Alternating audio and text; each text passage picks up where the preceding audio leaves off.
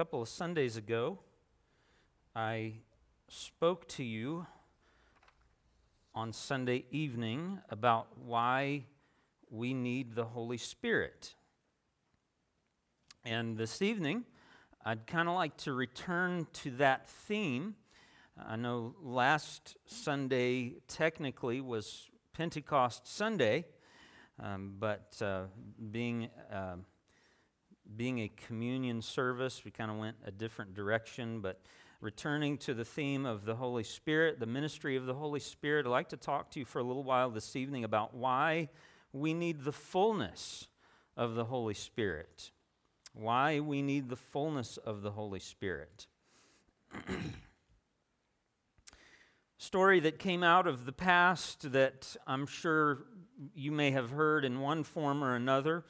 During one of the epidemics of something like scarlet fever or something of that nature, there was a particular family that had experienced that illness in their home.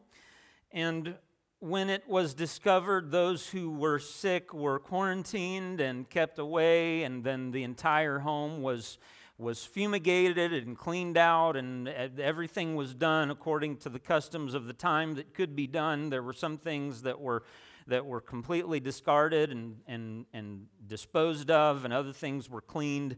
And this was done throughout the entire house, except for one seldom used closet. And it was assumed that since this was a seldom used area and the doors were kept closed, that it would be safe to leave that area as it was. And so after some time, the family recovered from the illness and they returned to life as usual until a little while later when cooler weather came and a shawl or a jacket was taken from that closet and used for one of the children, with the result being that the disease broke out again in that family.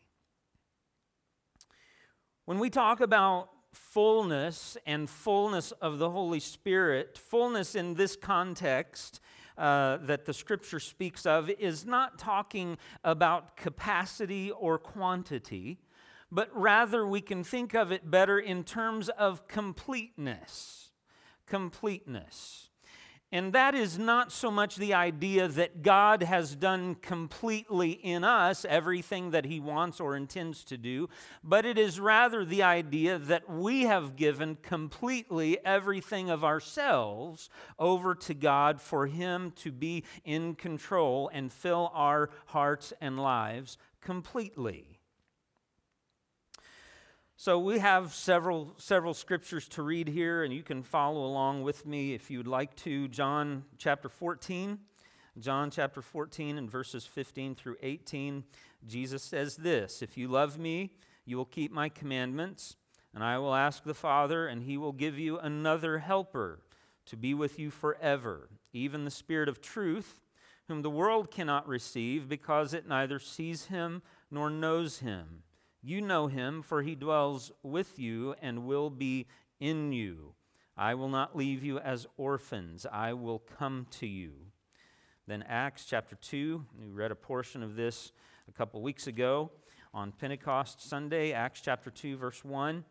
"When the day of Pentecost arrived, they were all together in one place, and suddenly there came from heaven a sound like a mighty rushing wind, and it filled the entire house where they were sitting. And divided tongues as of fire appeared to them and rested on each one of them. And they were all filled with the Holy Spirit and began to speak in other tongues as the Spirit gave them utterance." Then one more passage from 1 Thessalonians chapter 5. Verse 23, "Now may the God of peace Himself sanctify you completely." King James Version uses the word holy, W-H-O-L-L-Y. English Standard Version says completely. Other versions say through and through. Every part of you. May the God of peace Himself sanctify you completely, and may your whole spirit and soul and body be kept blameless at the coming of our Lord Jesus Christ. He who calls you is faithful. He will surely do it. Amen. In the Bible, the sin problem is depicted as a two-part problem. There is both the doing or the deeds, the action of sin, and there is the nature of sin, that infection that takes a hold in our inner being. It's something that we are born with, we come into this world with. It's not our fault for having, it's only our fault if we keep it. But it is a twofold problem, sin is, and it needs a twofold solution. I have found a diagram such as this to be a little bit helpful if we think about the two works of grace, of justification and sanctification. Both of these works are by grace through faith. There is no effort or works on our part that can accomplish either one of these, either our salvation, our justification, or our sanctification. But there are some distinct differences between these two, justification and sanctification. Justification deals with the legal matter of sin. Sanctification deals with actually taking away the sin in our heart. Justification has to do with us being declared right. And sanctification has to do with us being made right. Justification is done for us through Christ by faith. Sanctification is in us through the Holy Spirit by faith. Justification has to do with imputed righteousness. In other words, the righteousness of Christ credited to our account. This is scriptural, it's biblical, it's the way the Bible talks about it. Imputed righteousness, the righteousness of Christ credited to us. But if we stop there, we're stopping short of what God intends for us. There is also in sanctification imparted righteousness. That is, we actually become righteous people. Justification has to do with positional holiness. That is our standing in Christ. Sanctification has to do with personal holiness. That is transformation, where we become actually Christ-like. Justification has to do with the substitutionary death of Jesus Christ on the cross on behalf of sinners for the penalty, taking the penalty of their sins upon himself. Sanctification is our identification with Christ in his death. Justification has to do with sin's penalty being paid on our behalf. Sanctification is the breaking of sin's power in our life. So we spoke, as we mentioned a couple Sundays ago, about why we need the Spirit, why we need the Holy Spirit. And there were three reasons we need the Spirit: because of the temporary physical presence of Jesus. Jesus in his physical body could not be everywhere at the same time, but by his Holy Spirit, God can be here with us, and he can be with the people in the church across town and anywhere in this world, all at the same time. He is omnipresent everywhere at the same time. We also need the Holy Spirit in our lives to steady and strengthen us. To steady and strengthen us. Jesus spoke about the Holy Spirit coming as a comforter or a helper. The word is paraclete or parakletos, and it is the idea of one who comes alongside to help, to steady, to sustain. We also need the Holy Spirit, the work of the Spirit, to apply spiritual truth to natural man. The Apostle Paul tells us in the letters to the Corinthians that natural man cannot understand or receive the things of the Spirit of God because they are foolishness to him. And so we need the help of the Holy Spirit. Now, all of this begins simultaneously at the moment of salvation. Both justification and sanctification begin with the moment of the new birth. When a person comes to God for salvation and confesses and forsakes their sin and commits to walking with Him, there are a lot of things that happen at one time. We are justified, yes. We are adopted into God's family. We are reconciled. And we are also initially sanctified. That's not an exhaustive list, but that's a partial list of the things that happen when we are born again.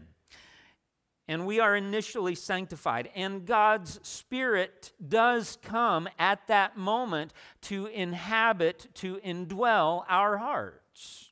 It is not as if the person who is saved but not yet entirely sanctified does not have the Spirit of God living within them. That is not the case. Otherwise, they are not one who belongs to Christ. You say, where do you find that, Pastor? Well, that we find in Romans chapter 8. And let me turn to it just for a moment and read some of those words. Romans chapter 8 and verse 1 says, "There is therefore now no condemnation for those who are in Christ Jesus. For the law of the Spirit of life has set you free in Christ from the law of sin and death. For God has done what the law, weakened by the flesh, could not do. By sending His own Son in the likeness of sinful flesh and for sin, He condemned sin in the flesh in order that the righteous requirements of the law might be fulfilled in us, who walk not according to the flesh, but according to the Spirit." Skip down to verse 6. "For to set the mind on the flesh is death, but to set the mind on the Spirit is life and peace. For the mind that is set on the flesh is hostile to God, for it does not submit to God's law. Indeed, it cannot. Those who are in the flesh cannot please God." Now notice verse 9. "You, however, are not in the flesh, but in the Spirit, if in fact the Spirit of God dwells in you. Anyone who does not have the Spirit of Christ does not belong to Him." If you do not have the Spirit of Christ, not only are you not sanctified, but you're not even a Christian if you don't have the Spirit of Christ. So this begins in salvation at the moment of the new birth. But the Bible talks about these things in two different ways, different passages, different places in the Bible. And it speaks of the fact that God's Spirit is present and at work, but there is a distinction in those places where we read about God's Spirit being poured out in fullness, and people being filled with the Spirit of God. So for a few moments this evening, let's talk about why we need the fullness of the Holy Spirit. And first of all, I would tell you we need the fullness of the Holy Spirit for purity of heart. For purity of heart. If you look over in your Old Testament, in Psalm 51, that Psalm 51, is David's prayer after his terrible sin of adultery with Bathsheba and murdering her husband to cover up his actions and all that accompanied that terrible time in his life, until finally the prophet came to confront him and said, "You are the guilty one. You're the man." And he prayed, and this is kind of a record of his prayer. And in this prayer, he emphasizes the twofold need and the two-part solution, or the two-part answer to the sin problem. He says, "Have mercy on me, O God, according to your steadfast love. Wash me thoroughly from my iniquity and cleanse me from my sin. For I know my transgressions, and my sin is ever before me. Against you and you only have I sinned and done what is evil in your sight, so that you may be justified." Verse 5, "Behold, I was brought forth in iniquity, and in sin did my mother conceive me." There he speaks about being born with a nature that is inclined away from God's will and to doing what self wants. "Behold, you delight in truth in the inward being. You teach me wisdom in the secret heart." Now notice verse 7. "Purge me with hyssop, and I shall be clean. Wash me, and I shall be whiter than snow. Let me hear joy and gladness, that the bones that you have broken may rejoice. Hide your face from my sins and blot out all my iniquities. Create in me a clean heart, O God, and renew a right spirit within me." So even David at this time seems to recognize the need for a two-part solution to the sin problem, not simply the forgiveness of the actions that he has committed, but a need for a deeper cleansing of his heart. And the mention of the use of hyssop suggests the awareness of a serious problem that needs deep cleansing work by God. You see, it was hyssop that was used for the sprinkling of the blood of the Passover lamb over the doorposts of the house. It was hyssop that was used in the cases of leprosy when the leper would come to receive cleansing from the priest. Hyssop was used, and then also in other instances as well. But it is a suggestion of a need for deep cleansing. In Acts chapter 15, we read about Peter giving a summary of his ministry to the household of Cornelius. And in Acts chapter 15, he says, as he explains to the leaders of the church at Jerusalem, he explains what happened and how the Holy Spirit was given to the Gentiles, just as he had been given on the day of Pentecost. When he summed up all that happened in verses 8 and 9, he says this: God, who knows the heart, bore witness to them by giving them the Holy Spirit, just as he did to us. And he made no distinction between us and them, having cleansed their hearts by faith. So there's not so much an emphasis on the phenomena and everything that occurred as far as the wind and the tongues of fire and the languages and all of that, but an emphasis on a pure and a clean heart.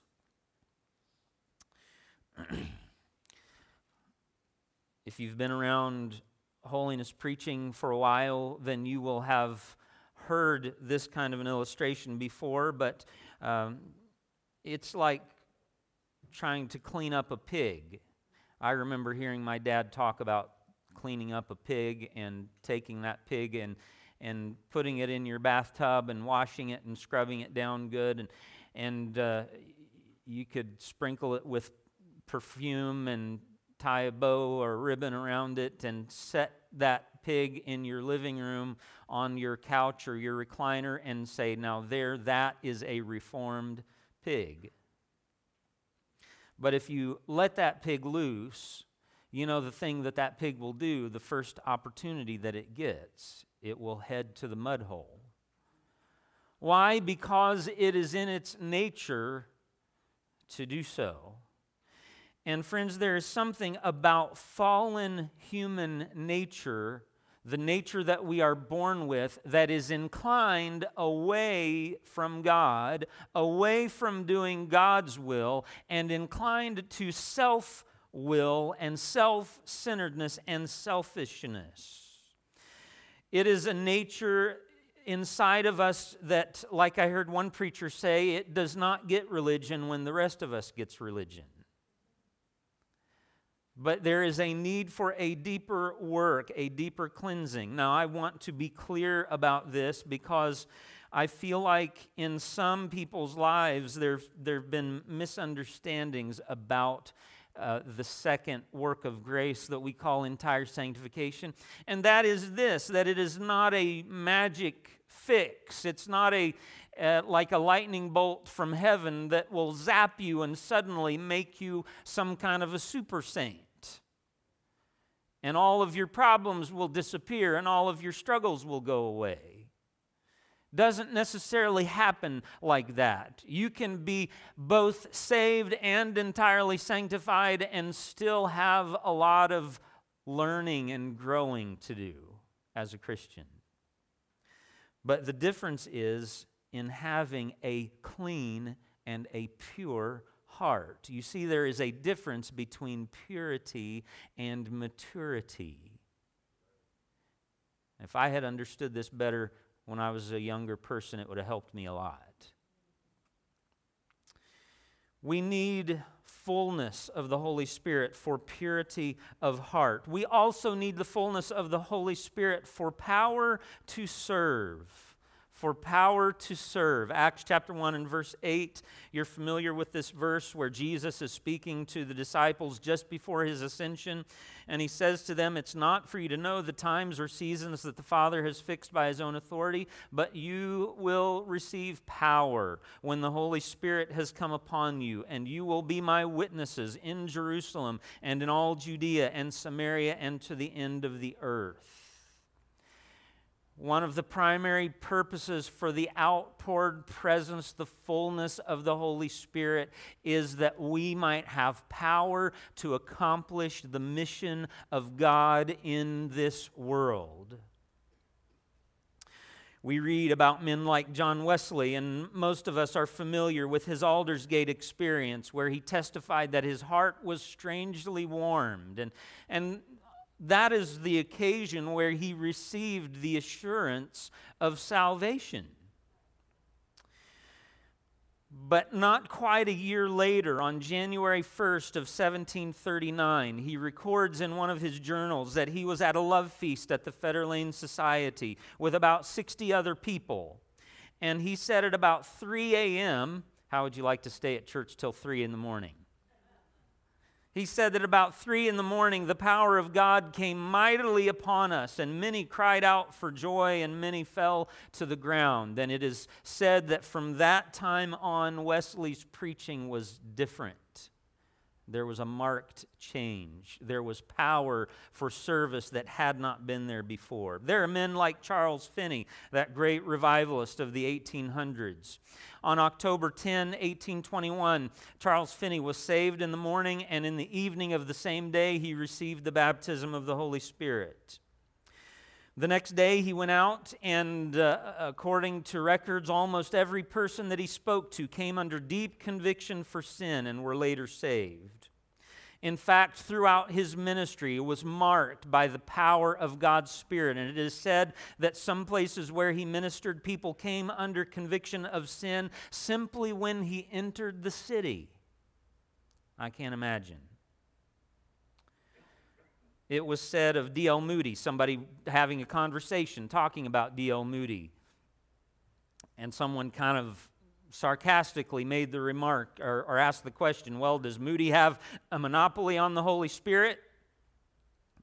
And the response was no, but the Holy Spirit has a monopoly on him. And friends, that's what makes all the difference. The fullness of the Spirit in order to have power to serve. Now, there are a couple of dangers when we think along these lines that I want us to be aware of.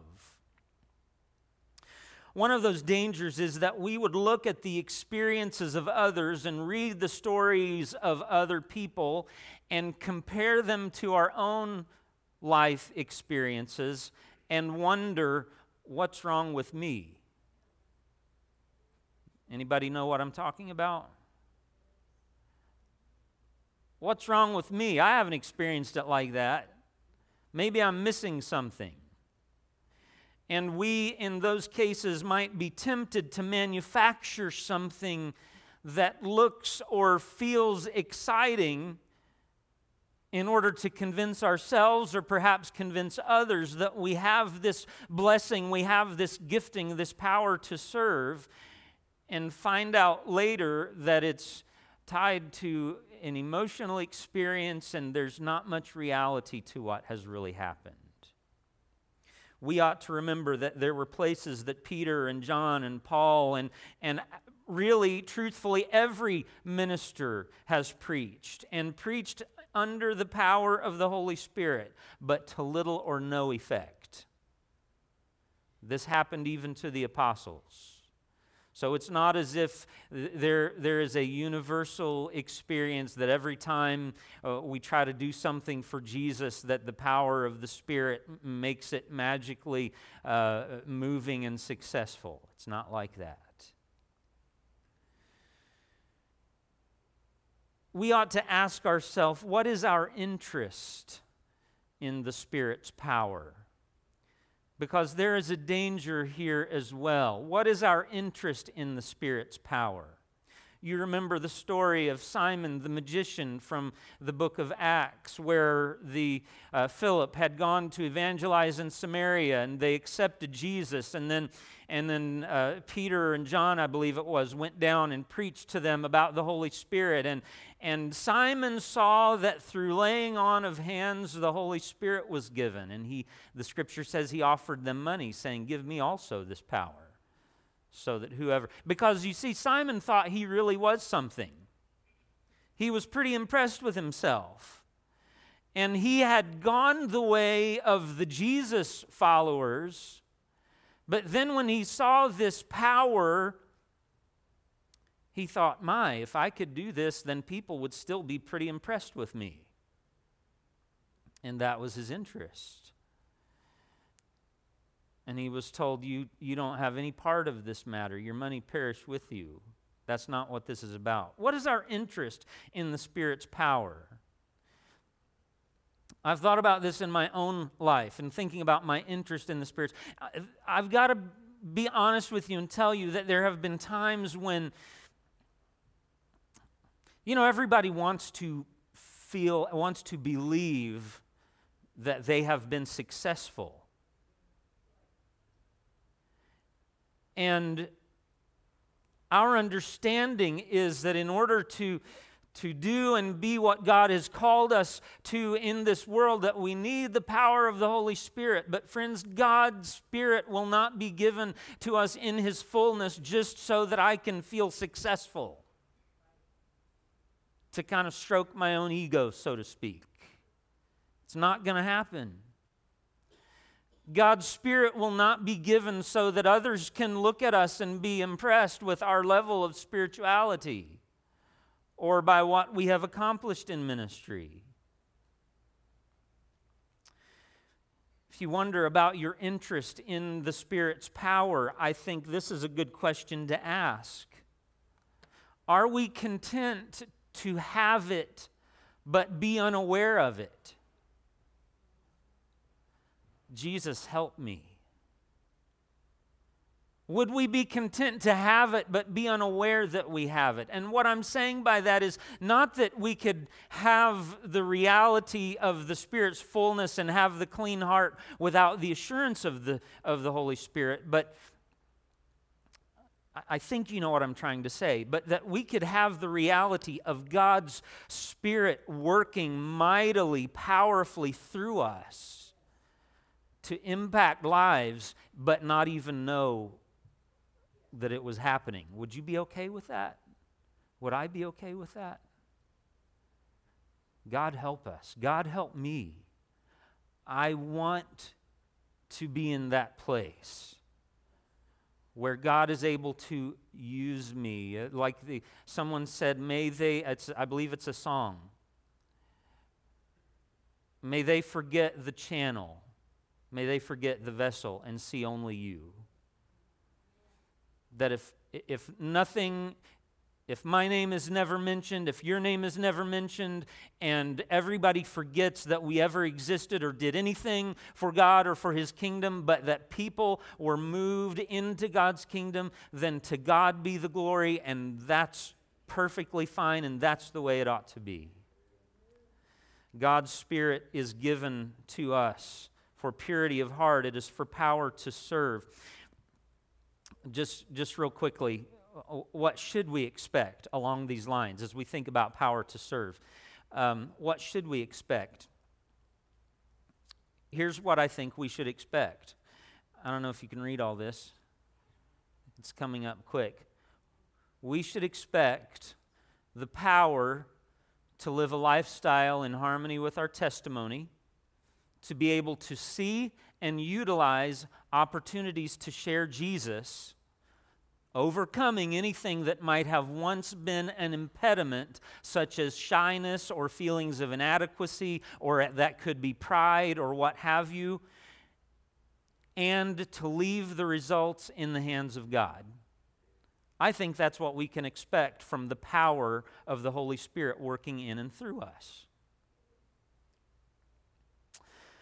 Moving on, I'll try to just give you the rest of this in the Reader's Digest version.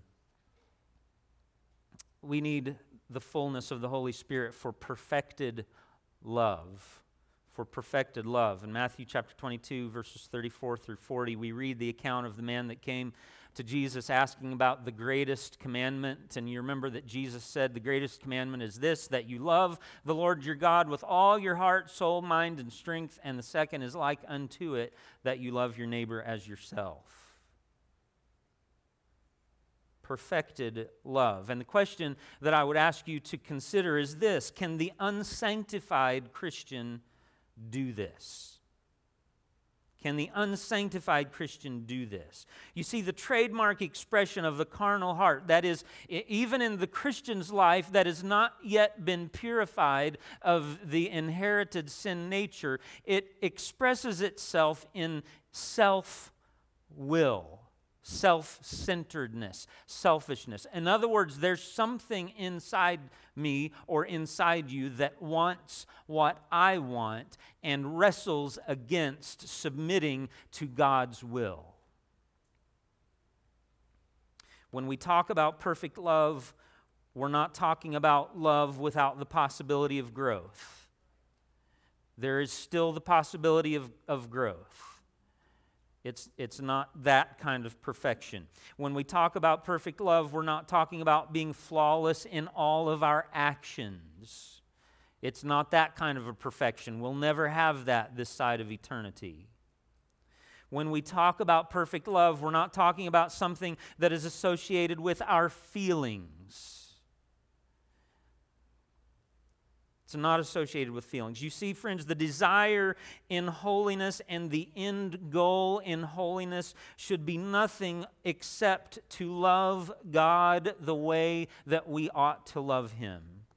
In Ephesians chapter 3, a passage that I mentioned to you this morning, the prayer of the Apostle Paul for the Ephesian Christians, verse 17 of Ephesians 3, he says this, that Christ may dwell in your hearts through faith, that you, being rooted and grounded in love, may have strength to comprehend with all the saints what is the breadth and length and height and depth, and to know the love of Christ that surpasses knowledge, that you may be filled with all the fullness of God. I think a good picture of this idea that self-will and perfect love cannot abide together.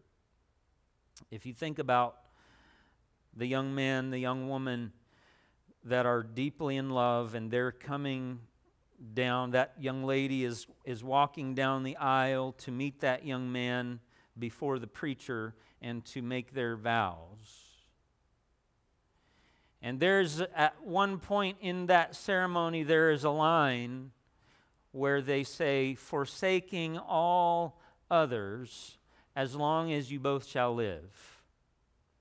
That is perfect love. It is love forsaking all others, fully devoted only to one. John Wesley said this about Christian perfection. He said, it is the humble, gentle, patient love of God and our neighbor ruling our tempers, words, and actions. The humble, gentle, patient love of God and our neighbor ruling over our tempers, words, and actions. That is Christian perfection. Finally, we need the fullness of the Holy Spirit because it is a provided necessity. It is a provided necessity. Jesus prayed for it for His disciples and for us in John chapter 17. He said, neither pray I for these alone, but also for them who will believe on you because of their word. In 1 Thessalonians chapter 4 and verse 3, the Apostle Paul writes, this is the will of God, even your sanctification. This is not something that's like ice cream with cake. This is not something that's like when you buy a new car. I've never bought a new car, but if you've ever bought a new car, then you can get the extra special deluxe package if you want to.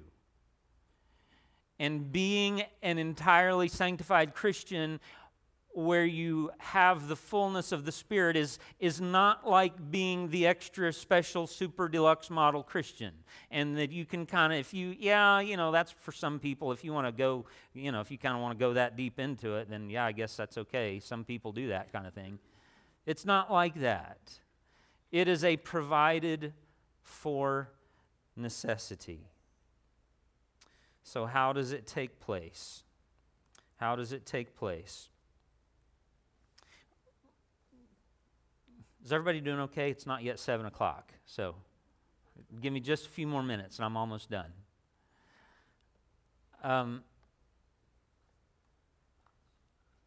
You may disagree with me about this, and that's okay, but I have become wary of pat formulas that say this is how you receive entire sanctification.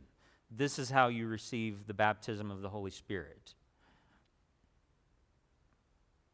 The reason is I have heard and read the testimonies of numerous Christians that testified to the experience and evidenced the experience in their life.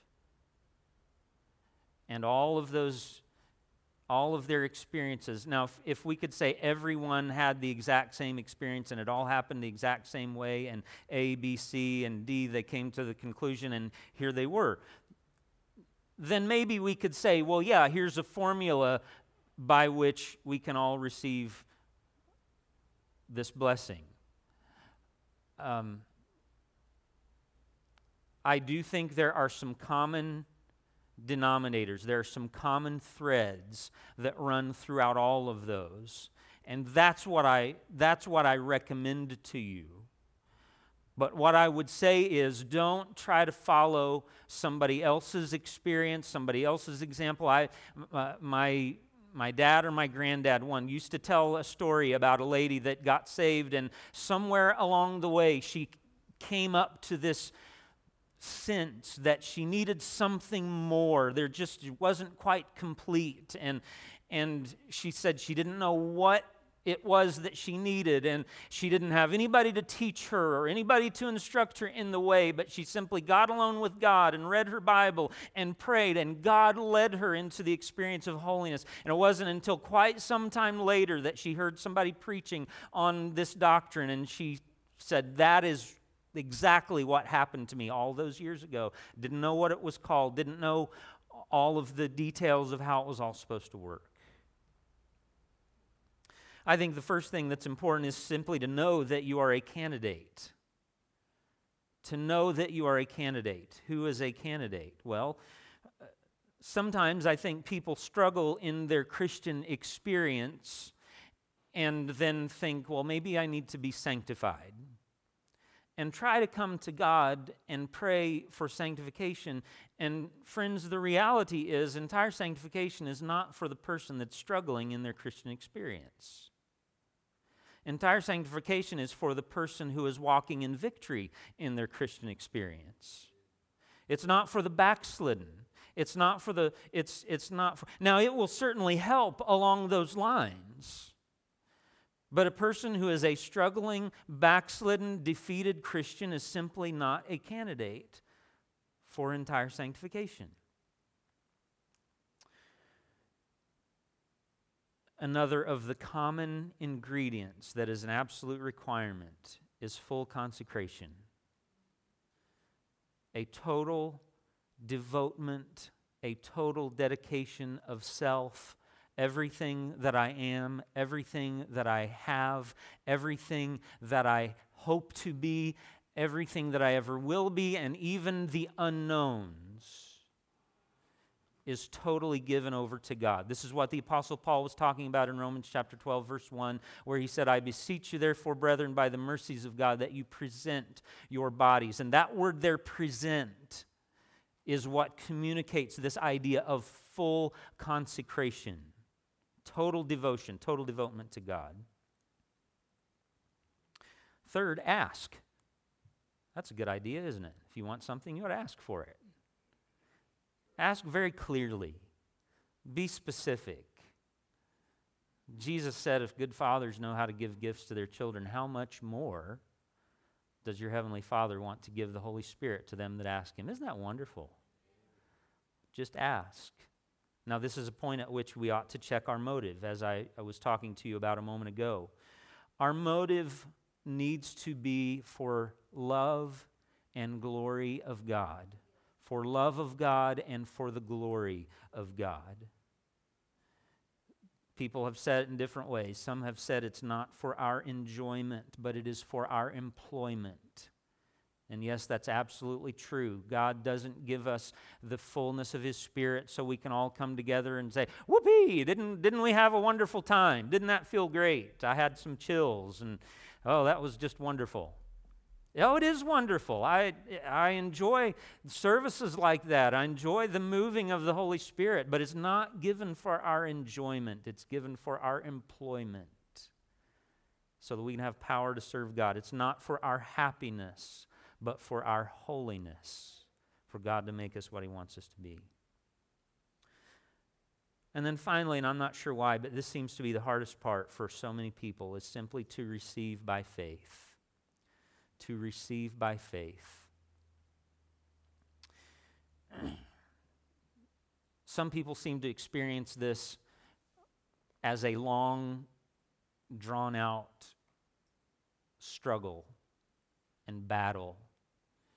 Can I encourage you this evening, friends, if that's been your experience, don't be afraid, don't be disillusioned, don't doubt, but simply keep trusting God and do everything that He leads you to do. Keep trusting.